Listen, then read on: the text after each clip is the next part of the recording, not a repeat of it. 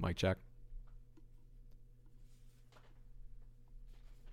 So there's one long shot that I really like, and that's Laura Siegmund at plus 550 over Serena Williams. You may have heard of her.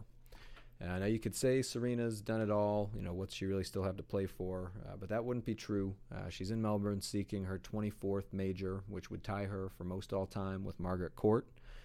Serena, in my opinion, is the obvious GOAT already. There were 30 or 40 rich white people playing in some of these majors that Margaret Court was winning back in the 70s. But Serena is undoubtedly the best to ever pick up a racket. This is a tricky spot for her in this first round match, though. She's 39 and a half. She's coming off of 2 injuries. One was a pretty significant Achilles injury at the French. It caused her to need to do quite a bit of rehab and not allow her the training that she'd like coming into a major. And then she has a new shoulder injury that forced her out of the Melbourne tune-up.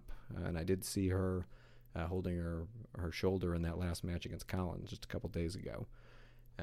So her conditioning is likely to be a bit suspect because of the rehab and the inability to train. She said she wouldn't have played this event if it wasn't delayed the 2 weeks because of COVID. So with 2 injuries, turning 40 this year, it's a tough spot. Now Serena could win even if she shows up at 30%.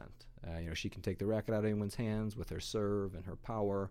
She's won this tournament pregnant in 2017. But again, that was her last major trophy. She turns 40, as I've said. That's a key part of this angle, and she's dealing with multiple injuries. It's just a really tricky spot.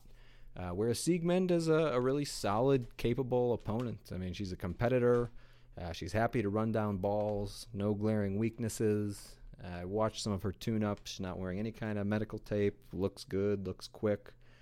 She's a battler. I watched her in the French Open last year, battle back from 5-1 down in the first set to win the match against Mladenovic. I think that it's going to take a big effort, but if she can just make Serena uncomfortable, be solid, I think Serena is likely to be coming into this match pretty uncomfortable already between those 2 injuries. I think there's some question marks of how she'll really be able to perform on the court. To me, I'm not saying Siegmund is for sure going to win here. I'd probably price her at plus 220, but plus 550 seems like a big price to me. So we will take Siegmund plus 550 against Serena. I'll still, of course, be rooting for Serena. Wink, wink. But let's go with the plus 550. Good luck.